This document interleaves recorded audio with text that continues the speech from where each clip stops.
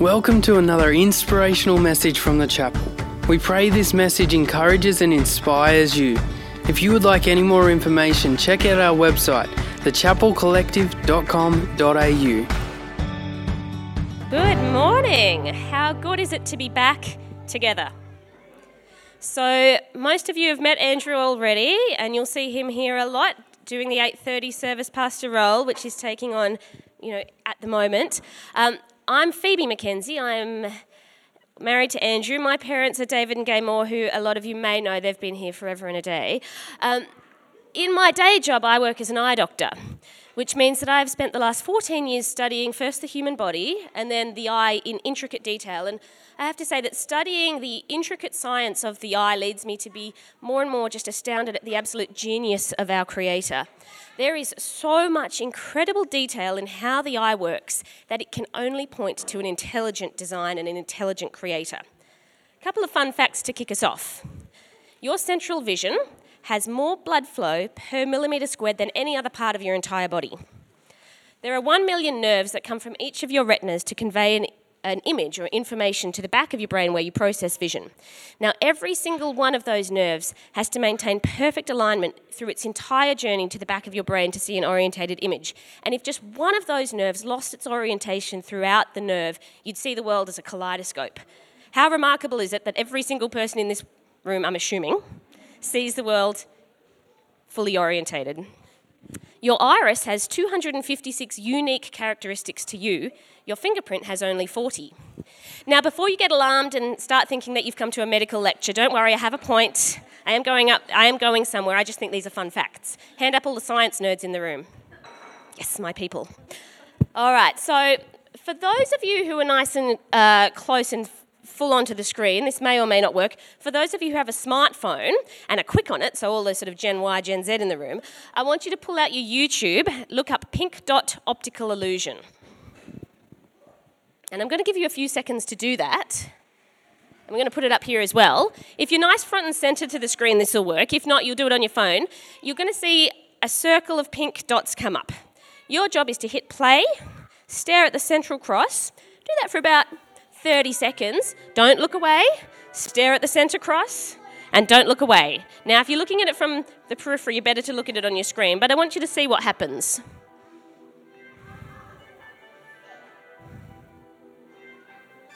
Loving the techno music.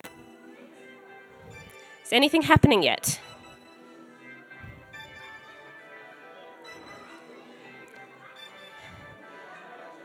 Anything happening?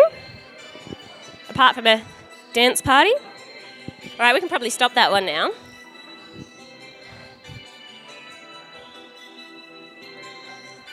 I think we can turn that music off. That's going to give me a headache.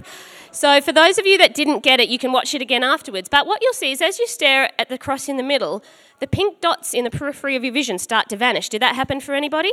Yeah, a few people. And what you saw was a green dot start to move in a circle. It wasn't that there was ever a green dot there. It was the withdrawal of the pink made your brain insert some green.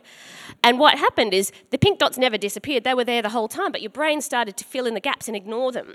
So our vision is quite clever in that it's designed to give the bulk of our energy to our very central vision, and that is what allows us to have such sharp vision and have such clarity of our vision. But to do that, it gives less attention to our peripheral vision. And so our peripheral vision is attuned to really only notice things that are changing suddenly or changing significantly. And the argument would be that historically, if a predator was going to run at you from the side, you'd notice that sudden movement and either run away or turn and fight that predator. But when things are stationary or only moving very, very occasionally or slowly, you won't notice the change. So things that change slowly in your peripheral vision often go unnoticed. And things actually have to be in a pretty bad state before you even perceive that there's a problem. So this is what it looks like when you get glaucoma, which is a disease of peripheral vision. We start off with good peripheral vision, and then slowly, darkness creeps into the peripheral vision. And the trouble is, for me, a lot of patients will come to me at this point having never even realised that there's a problem, totally unaware that there was ever an issue. And that's a disease called glaucoma, which is often dubbed as the thief of sight. Because when the defect's mild, you're completely unaware that it's there. And it can often take someone else, like your eye doctor, pointing it out to you to recognise that there's a problem. And you might only realise it yourself when things have gotten very bad. So there is another thief that comes to close our spiritual eyes. So how much is this example of glaucoma true in our Christian walk? So the enemy knows that we're not going to lose our faith in a single day. It's that slow fade that's much more dangerous. It's that insidious creep of white little sins that creep into our peripheral vision that slowly creep away. And they're the most dangerous, actually. You know, what we watch on TV, how we talk, how we prioritise spending our time, how we make an effort to be in the Word and in prayer. And it's that slow creep away from God that can happen so slowly that we don't even perceive that there's a problem. And before we know it, we're just living a nominal lip service faith, or it was just something I was into once. Who remembers Pastor Darren's message from a few months ago that said, how did we get here? How did we go from being in a place where we're on fire for God, and then it seems a sudden shift, we're in a completely dark and different place? It wasn't a sudden shift, it was a slow fade, but we didn't perceive the problem. I would have to say the good news is that unlike glaucoma, a diseased heart is not irredeemable. So if you do find yourself in that place, be really comforted because God is our perfect physician. He sheds light on darkness and disease. And Jesus said in John chapter 10, I have come that you may have life and have it to the full. And then he says in chapter 16 that in the world you will have tribulation, but take heart because I have overcome the world. So what are we to do? How do we stop this from happening? How do we recognise early that creep in our peripheral vision? How do we shed light on the things that are unseen to us? I would say that we have 3 prongs to our ammunition. Number 1, the Word of God. Psalm 119, verse 105, your word is a lamp to my feet and a light to my path. And when we submerge ourselves continually and constantly in the Word of God, He will use His Word to shine light into those dark spaces. So we must do our bit and be in the Word. And when we read the Word, we should be prayerful and say, God, please speak to me through my reading today. The second prong in our ammunition is prayer. Be still, wait on God, and ask Him to reveal to you areas of conviction. I want to segue a moment here and just, it could be a whole message in itself, but the difference between conviction and condemnation here. So condemnation is that feeling of, oh my goodness, I'm worthless, I've done it again, I've messed up, I just can't stop sinning, no one will ever see me as worthy of anything. That's condemnation, and that is, I want to make a point, that is not from God. Conviction, on the other hand, is that sense of God saying, I love you so much that I want the best for you. I love you too much to leave you as you are. I love you so much that I see potential in you and I want to hone that potential so that you can do great things. So I love you. Your worth will never change. But that thing you're doing, that's not the best for you, so go and change. That's conviction. And the third prong in our armamentarium is fellowship. So any pilots in the room? There's one down here. All right, so I'm not a pilot. Full disclosure, I get horribly airsick. However, I do have it on good authority that fighter pilots fly in pairs. And that a fighter pilot who flies alone is vulnerable in their blind spot because an enemy can creep in their blind spot, come up behind them and attack them without them realising that the enemy is there. So as a result, fighter pilots are trained to fly and fight in pairs so that each fighter pilot watches their fellow pilot's blind spot. They call this having a wingman. So I would ask you, who is your wingman? And it's important in this to be prayerful and really wise about who you appoint as a wingman in your life, who you appoint and give authority to speak into your life. And always be careful to test the words of humans against the scripture, because not all words are uplifting and not all words are true. But who here can say that they have the blessing of having a godly wingman in their life or wingwoman? I feel incredibly blessed to have a few godly women in my life who I trust to speak the truth in love over my life. So, be in the Word, be prayerful, and keep fellowship. That's the 3 prongs of our armamentarium to fight back against the darkness creeping in without us noticing it. So I think we as Christians are often aware that we have a body, a mind, and a spirit. And in fact, New Age philosophy is really only just discovering what God has been telling us for thousands of years. We have a body, we have a mind, we have a spirit. And in the Bible, the body is often referred to as the flesh. And they talk about hedonism being a person who lives to seek the desires or please the flesh, someone who lives for the pleasures of today. And most of us would be aware that the flesh, the desires of the flesh need to be kept in line. I'm working on keeping my relationship with chocolate in check. Our spirit, on the other hand, is completely renewed the day that we give our lives to God. It's a line in the sand moment that lasts for all of eternity. We are renewed in our spirit and we are given the Holy Spirit the day we give our lives to God. That never changes. Our mind, what's in the middle is our mind. And we will spend the rest of our lives working with God to renew our minds. Paul talks about running the good race, and he says that we must run in such a way as to win the prize. So what does the Bible say about our minds? It says in Romans chapter 12, verse 2, "Do not conform to the pattern of this world, but be transformed by the renewing of your mind. Then you will be able to test and approve what God's will is." And this concept, this description of being transformed, is actually used pretty sparingly through the New Testament. Only a couple of times talking about the transfiguration of Jesus and talking about the transformation that comes upon Christians who've seen the face of God and the change that happens within them. So renewing our minds is what we are called to do. It's unlike our spirit. This isn't a once-off thing.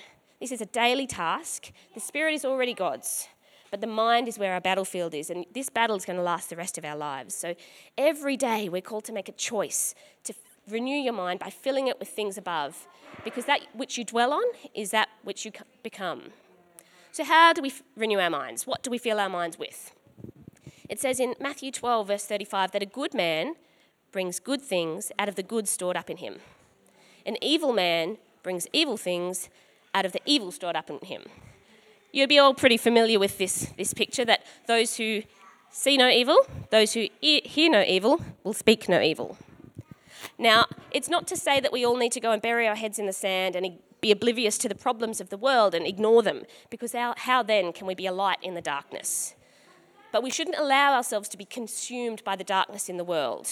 We shouldn't fill our minds with earthly things, with things that draw us away from God. We should be dwelling and filling our minds with godly things. It's become fairly obvious what the evil things are we should avoid, the traditional temptations, but what are the less obvious things that are more dangerous as they creep into our peripheral vision, causing a problem without our awareness? When I look at our society, I get really concerned about how permissive it's become.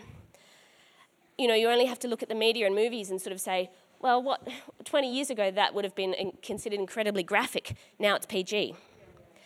And anyone who has a problem with the permissiveness in society at the moment is labelled either as a prude or worse, a bigot. And the enemy is working to silence the voice of the godly in our world. Crass talk is becoming commonplace. And I want to take a little segue again and talk about social media for a moment. There's a few statistics we're going to put up. These statistics were released this year out of the US. The average smartphone owner will click, tap or swipe their phone 2,617 times every single day. The average American spends 2 hours and 51 minutes looking at their screen. The average American teenager uses some form of screen-based entertainment 7 or more hours a day. And what's even more sobering is that for these American teenagers who spend 5 or more hours a day on an electronic device are 71% more likely to have suicidal risk factors than teenagers who spend less than an hour a day on a screen. That's sobering. Now, I'm not here to say that technology is the enemy and that smartphones are out to get us, but it's a tool. You think about a car. A car is a tool that can do great good, get you from A to B. A car, when used incorrectly, can cause great destruction. So I would say that technology is a great tool. How much have we all benefited from technology through the pandemic to keep us all together? But smartphones and technology also has the potential for great harm and great addiction. One thing that I've been challenged of in my own life recently is that I was spending too much time, 10 minutes here, 5 minutes there, flicking on my phone, and that was wasted time. And over the course of a day, that adds up to a fair bit. And we saw the stats there. It adds up to a fair bit. So one challenge that I had in myself was to delete all my social media apps off my phone. Not to say I have to delete the account, but I have to open my computer if I want to look at my social media so that I'm not wasting time on my phone flicking at something mindless and useless. Not to say that you have to do the same. That's been my challenge.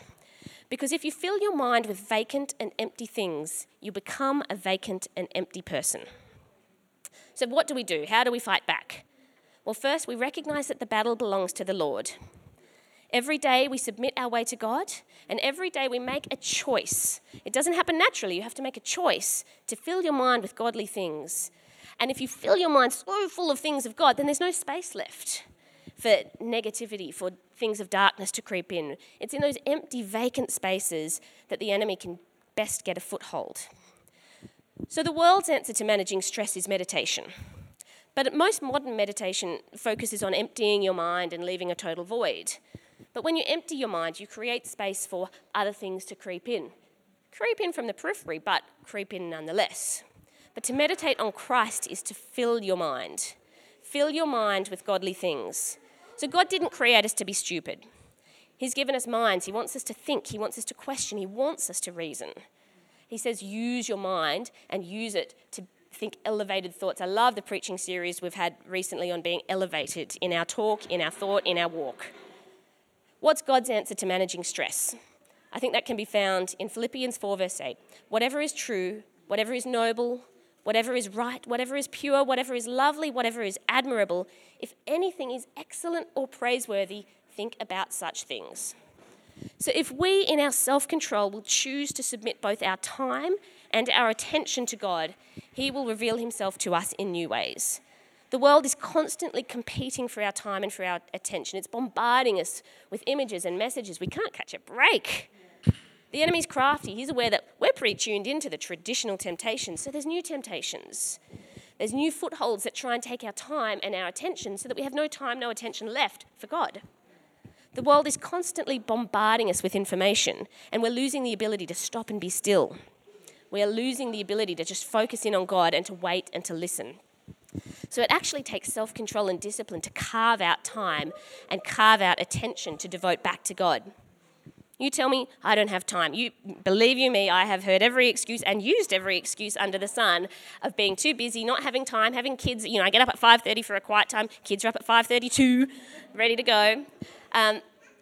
You say I don't have time, but I would have to say my counter to that to myself as much as to anyone else is that no matter how busy you are, that which is a priority in life, you will make the time for.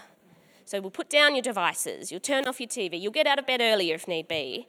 The time is there if you carve it out, if it's a priority. Creating time takes incredible discipline and self-control. But what is self-control? It's the fruit of the Spirit. It's often ignored. It's listed last in the fruit of the Spirit, but it's no less important than love, patience, and peace simply because it's listed last. And in fact, discipline and self-control are markers of spiritual maturity. And you actually can't go deeper in your faith without having the self-control and the discipline to carve out that time to devote to God. When we submit our time and our attention to God, it's God who'll work the change within us. Our job's just to do the submitting. We submit our will to him, and when we do this, and when we choose to fill our mind with those higher, elevated things, God will work the change within us. And it's the Holy Spirit who changes us. We're not doing it ourselves. We're just simply submitting our time as our sacrifice to God. We're not asked to sacrifice animals. We're not asked to, go to the altar and put down a physical sacrifice, but we need to make a sacrifice of our time and our attention. Our Christian walk's not about having a list of rules or commands or us striving to change ourselves to be acceptable to God, but rather as we fill our minds with things of Christ, that change will naturally come about. But every day we are called to renew our mind. And from there, from that daily submission, that daily commitment to fill our mind with things of God, our faith will go deeper and it will be God that causes the transformation in us. It's not something that we achieved ourselves. But the first step to doing that is to fill our mind with heavenly things and do it every day. Then do it again. Then do it again. Then do it again. And again. And again. And again every day for the rest of your life. We're not allowed to sing together, but Mitch is going to minister to us. Who knows the old hymn, "Turn your eyes upon Jesus, look full in his wonderful face, and the things of earth will grow strangely dim in the light of his glory and grace." Mitch is just going to sing that for us briefly.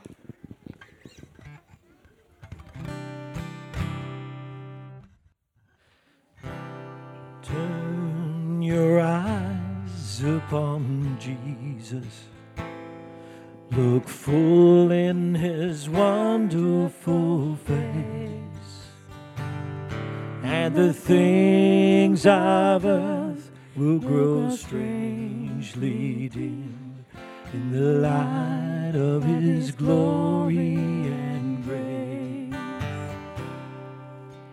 Turn your eyes upon Jesus, look full in his wonderful face, and the things of earth will grow strangely dim in the light of His glory and grace. Turn your eyes upon Jesus,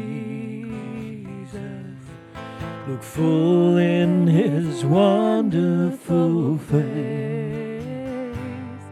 and the things of earth will grow strangely dim in the light of His glory and grace. Amen. Very good. How good is that song?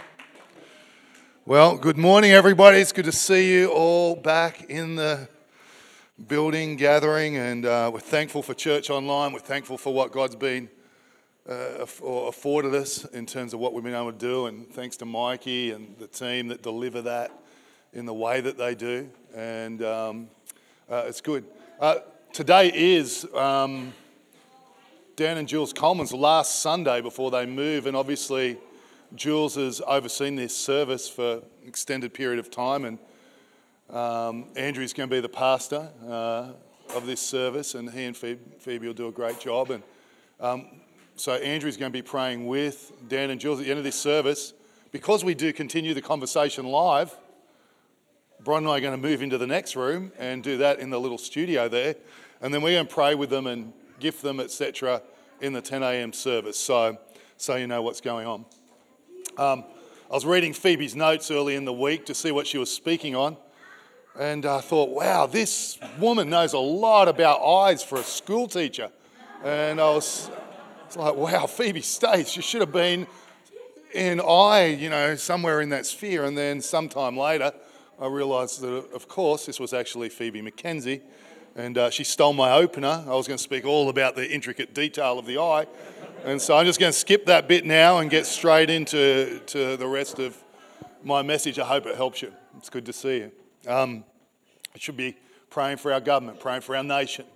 And I think these are times where the church, I really believe with all my heart, that there's a time where the church has an opportunity to be a voice of unity and of harmony, of love and of coming together. You got propaganda and nations and political agendas and people's opinion. You got vaxxers and non-vaxxers. You got everything in between. You got people polarised all over the place. And if ever there was a time for the church to be a uniting voice amongst itself, in its community and for our nation, I reckon in my lifetime it's now. And so let's do that. Let's be wise. I reckon your unity is more important than your opinion. That's my honest view. I reckon it's more important than mine too. And so let's be that. Let's be that kind of voice. And as we work together for good, let's keep our eyes on the main thing, the cross. Let's not get lost on the pink, on the peripheral. And remember that whether you are someone who believes fully in vaccination and we should all be done, or whether you sit on the other end, it's a disputable matter. And the Bible says on disputable matters that I should think of your best interests and your heart, not mine. And so let's be those kinds of people. I'm sure you are. And let's continue to do the best we can. I want to speak to you really briefly today in the minutes that I've got before Andrew comes. And I want to speak to you about one word. It's a word that's been pretty powerful in your life to this moment. Who you are, where you're at, who I am, where I'm at is very much a product of this word and one other word.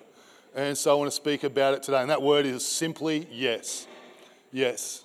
And I wonder what your next yes to God is. I don't know what you think of that thought. I get excited at that thought. I get slightly scared sometimes at that thought. I get very excited most of the time at that thought. Then your next yes to God. I wonder what your next yes to God might be. And I wonder in the moment when you and I come to our next yes, what our response will be. Will it be a big yes? I sure do, honestly. I can't fully express how thankful I am for Dan and Jules. It's just beyond words, really. You know, Jules started to pastor our kids' church, which wasn't a kids' church. It was her two kids. And 2 of our kids, I don't think Katie was even born yet. And they've been right along the journey from then till now, when they used to do kids' church under a tree and then under a little umbrella. And they moved their little family from Cowra to what then would have been a very hard decision to come here and what was going on here, but they just went yes to God. And what a yes it was. What a yes it's been for their life. What a yes it's been for our church. What a yes it's been for many of you, personally. Thank God they said yes to God. And I tell you, I'm personally very thankful. The miracle that is what's happened to this point. And our church, for all of its failings, is a move of God. But for all of its failings, whatever it is and whatever it isn't, Dan and Jules, before they got old, when they were young, said yes to God, packed up their little family, sold their house, and moved to Tamworth with a promise of nothing. What a yes it was. What a journey it's been. I bet they wouldn't trade it for anything. And, they're now about to move into their next yes. I know what you're thinking. How hard is it to say yes to Port Macquarie, Darren? I agree. How hard is it? You want to be certain you got that yes right, hey? No, I'm having fun. But I wonder what your next yes to God is. And let's think about that. Luke chapter 14, verse 16. Jesus is speaking. He's telling a parable. And really he's talking about people saying yes or no to God. He says, a certain man was preparing a great banquet and invited many guests. At the time of the banquet, he sent his servant to tell those who had been invited, come, for everything is now ready. But they all alike began to make excuses. The first said, I've just bought a field and I must see it. Please excuse me. I want you to catch the tone of response. It's very polite. It's very respectful. It's very considered. Bought a field. Please excuse me. Another said, I just brought 5 oxen and I'm on my way to try them out. So just excuse me, please. And then another person said, I just got married and I won't be able to come. Well, you'd think they'd be able to come because surely they got a gift they didn't want that they could rewrap and give to the next married couple. But anyway, that aside, the servant came back. He reported this to the master, and then the owner of the house became angry. He ordered his servants, go out quickly into the streets and alleys of the town, bring in the poor, the crippled, the blind, the lame. It goes on. And so we get this picture of God's invitation to humanity and people's no response to him. Very polite, very reasonable, very considered. And yet we know that the Bible goes on to say that polite, considered, reasonable no to my invitation that was seeking a yes, it just doesn't cut it. And then let's contrast it with this, Isaiah chapter 6, verses 8 and 9. Then I heard the Lord asking, whom shall I send? Whom should I send? Right up the back there. All the girls and boys in the back corner. The young prophet Isaiah has a dream and a vision. And the Holy Spirit speaks to him and says, who will I send? Who will go for us? And the young prophet Isaiah sends the word back, here I am. Send me, God. Yes, God. I'm in. I mean, it's funny, he's having a vision or a dream. We're not really sure. I'm not really sure which one it is. It's pretty obvious that he's the only person in the dream. And the Holy Spirit says, whom will I send? Like there's a crowd of people there. And I don't know what option Isaiah really had. Like, yeah, I'll go. But I think the point is he's like in his dream, he's going, yes, God, send me. Yes, God, I'm in. And it's a yes from him. And I absolutely know God is working by his Spirit in you and in me. And that he's trying to bring us to our next yes, because powerful. It's pivotal. It's profound in our lives. Even when it seems small and insignificant, it's actually bigger than we realise many times, the next yes to God in our lives. So here are 3 quick thoughts in the moments that we have. Number 1, when it comes to our next yes to God, just to keep it simple. Who will go for us? And he said, yep, me. Send me. I'll go, God. I'm in, God. I'm up for it, God. He had no detail. In fact, once he gets a detail, he might have been wishing he said no, but he had no detail. He's just like, yeah, I'm in, God. You want someone to go and I'm your guy. And he just keeps it simple. And I think just keep it simple. People overcomplicate it. Don't overthink it. I think about the yeses I've said to God over the years, and I could not possibly have known. If I'd known some of them, I wouldn't have gone. And if I'd known others, I wouldn't have believed it. And if I'd known others, I would have said, yeah, I'm up for that.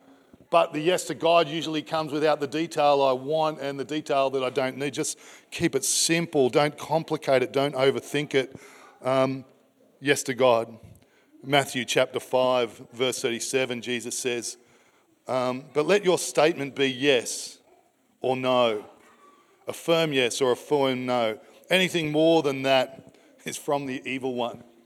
Just yes or no. And as it relates to God, let's keep it simple. Yes, God, I'm in. Oh, yes, God, here we go. And make it that simple. Number 2, it's coming. You know, your next opportunity for yes, my next opportunity for yes is coming. I don't know what it is. I don't know.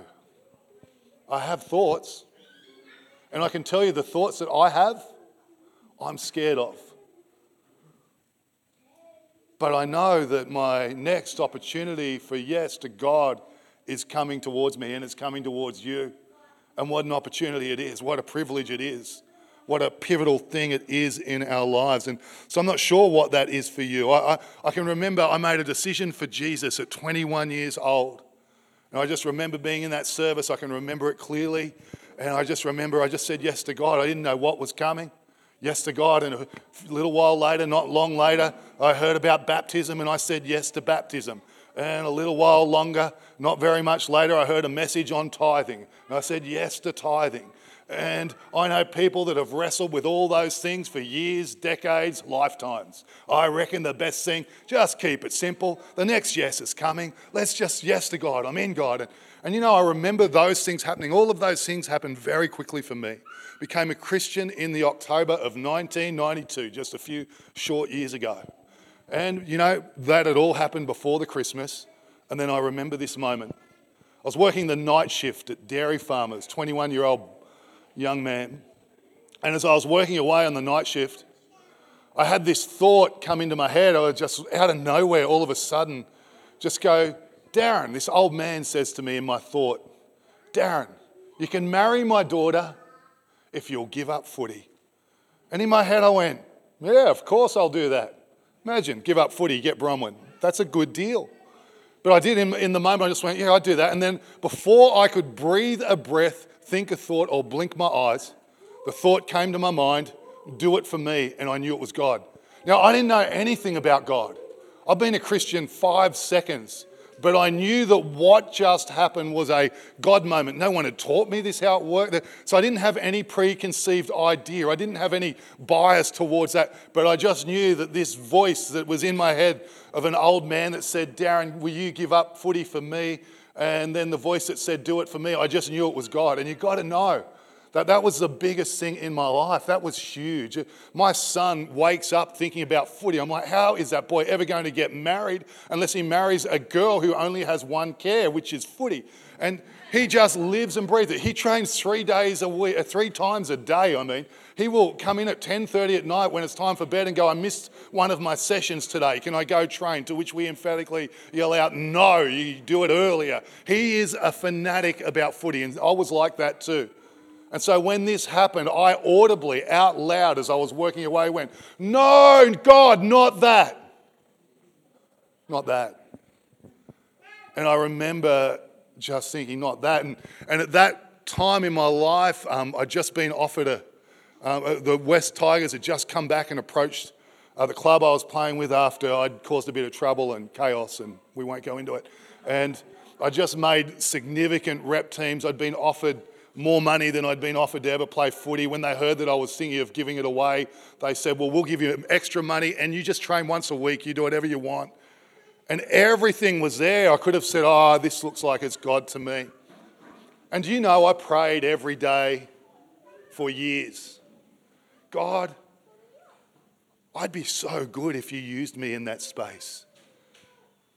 Could you just flip that now? I'm being honest with you. Some of you are going to laugh. Do you know I prayed that prayer till I was 40 years old? 40. Because I knew what God did with Caleb. I knew that he could do it with me. Well, you know, I thought he could. Maybe that was an overestimation of my abilities. But 40 years old, I prayed. For 19 years, I continued to pray that prayer. But my next yes. And over the years, there's been more yeses come. And now I'm looking at the next yes. I don't know when it's coming. But that is one of the best decisions I've ever made. When I look back now, and I didn't even need to get to now, when I look back and go, that decision was so defining. That decision there, that was so pivotal. Everything that's unfolded since it's coming at you. And then the third and the final thought today, number one is obviously keep it simple. Number two is it's coming. And then number three is it will show up. The effect of the yes will show up in its time. And that's my great encouragement to you today. It will show up in its time. That you say yes to God and know He's got this. I cannot think of a single yes across all of my life that I look back, yes to God, and go, I regret that. Not one time. Not in the hundreds, maybe thousands of yeses. At 21, I remember one of the decisions I made was I go to church every Sunday. In fact, I go to church twice every Sunday. I just remember 21 made that decision. I've been to church just based on that more than 3,000 times. That doesn't include conferences, things I've been in, things I'm required at, all of those things. 3,000 times, and this is not a boast, it's just saying about our yes to God. Do you know I've never woken up once and gone, will I go? Never. 29 years. Because my answer is yes. And that yes has power. And over the course of time, it does show up. And so what are the yeses? What's God's next yes for you? Because that is powerful in our lives. It's going to show up. It's going to have an outworking. God calls us to our next yes, and it might be an act of obedience like baptism. It might be that you're about to say yes and reroute your life in a God direction. It might be a small yes that is just to continuing to perpetuate the idea that you are the faithful and the day is coming when He says, well done, good and faithful servant. The next yes could be a catalyst moment like that moment then. And I think of significant moments since. And every significant yes that I've ever said has happened on a very ordinary day. It's never felt deeply spiritual. There's a couple where I've gone, I know this is a profound moment. But most of them weren't. But you realise later that they were. God's bringing you to yeses like that. You might be there right now. And I can tell you that if we get to the end and you pause like the invitation to the wedding, you will live to regret that. Thank God for His grace. But there's no need to. Yes to the next thing that God has for us. And as we wrap, I pray that you will be the one who does. No matter what anybody else does in this age that we live, may we not be governed by a majority or influenced by the crowd, but may you and I, like the prophet Isaiah, be those who determine, you know what, I'm just going to be the one. I'm just going to be the one. Couldn't sleep last night. Got some news that just breaks my heart. Just breaks my heart about just a friend of mine and a decision, a no they've said. And it kept me awake. I just sat there for about an hour in my mind going, be strong, be courageous, do not fear, do not be discouraged, for the Lord your God is with you wherever you go. And for an hour, I sat with my eyes closed, quoting that verse to my own spirit, because I've said yes to God, and I'm not going to be deterred. And my prayer for you is that you would be the one. You would be the one. No matter what anybody else is doing. You boys up the back, that you would be the one. That no matter what anybody else is doing, that says yes to God. And the good news is, the opportunity for it is coming. In Jesus' name, amen. Hey again, thanks so much for joining us on this podcast. Whether you are new and exploring your faith or a follower of Jesus, there's a next step for you. There is always room to grow, more to be done, destiny to be pursued, and people to be reached. So what's your next step? To find out, head over to thechapelcollective.com.au. And thanks again for listening.